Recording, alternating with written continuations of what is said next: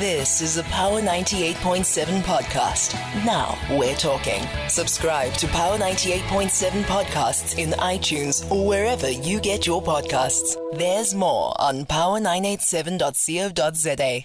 We're joined now by politics academic at NWU, Seisman Mutluung, to talk a little bit about Amazulu, King Misuzulu Zwelithini. Now, he's called for the independence of the Ingonyama Trust Board from the Department of Agriculture, Land Reform and Rural Development. The king is the sole trustee of the trust, which was established in 1994. So the Ingonyama Trust administrators close to 3 million, close to 3 million hectares of land in KZN. And this land was previously owned by the KwaZulu government before 1994. Buthelezi says the sole trustee of the Ingonyama Trust, who's the Amazulu king, will do everything in his power to protect, preserve and develop the land for the benefit of his people. Let's talk about this, right? The independence of the Ingonyama Trust Board and what potentially that means. Seisman Mutluung, thank you very much for joining us. Welcome to Power Lunch. Hi, Pavi. Thanks for having me and to the listeners. So give us a little bit of an insight into what exactly the Ingonyama Trust actually does, why it's so powerful and why it's important to have this discussion about independence. Yes, as you have said, they administer land, vast tracts of land in the province, and this is a legacy issue. We would have to understand this trust was established around 1994, just at the eve of your national elections, at that democratic transition. And for me, we need to understand this is when IFP was refusing to participate in the elections because they felt that the Zulu kingdom was not represented in the CODESA discussions. And there was that threat of insecurity. And we know the KwaZulu-Natal government at that time, 1994, also wanted to establish a federal government, so sort of a splinter from the republic. And in my understanding, this was a compromise to say retain the land. And today, we have this discussion around 2018. There was that high-level panel discussions about removing the land from the custodianship of the kingdom or of the Zulu.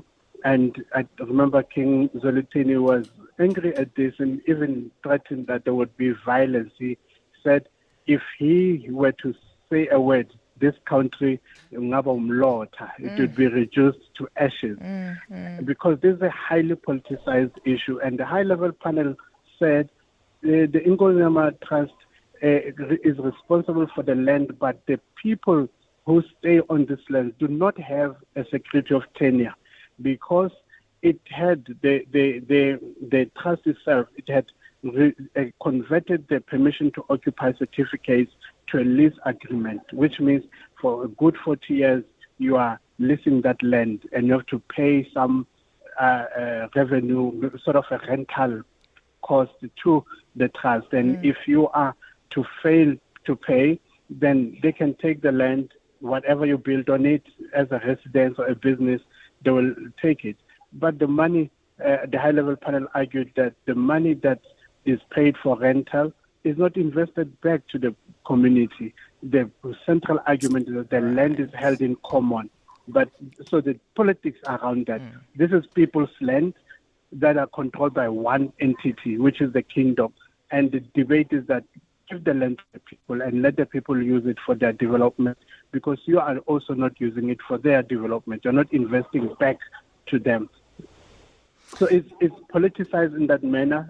One last thing is even the townships where the Ingonyama Trust was to forego land that is the township to be under the control of municipalities, the land is still under the Ingonyama Trust. Therefore, it brings that tension between the trust and government, which is local government in that regard. I mean, what is the most ideal situation for the governance of that land?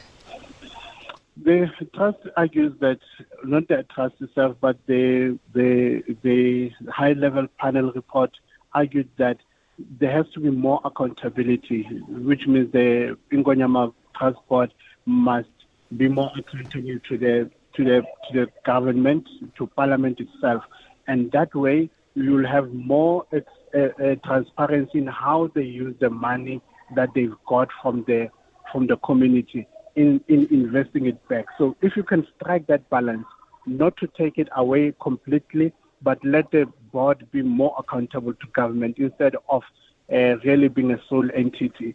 For me, that is what I feel could be better, given the political history related to the land in that region. Okay.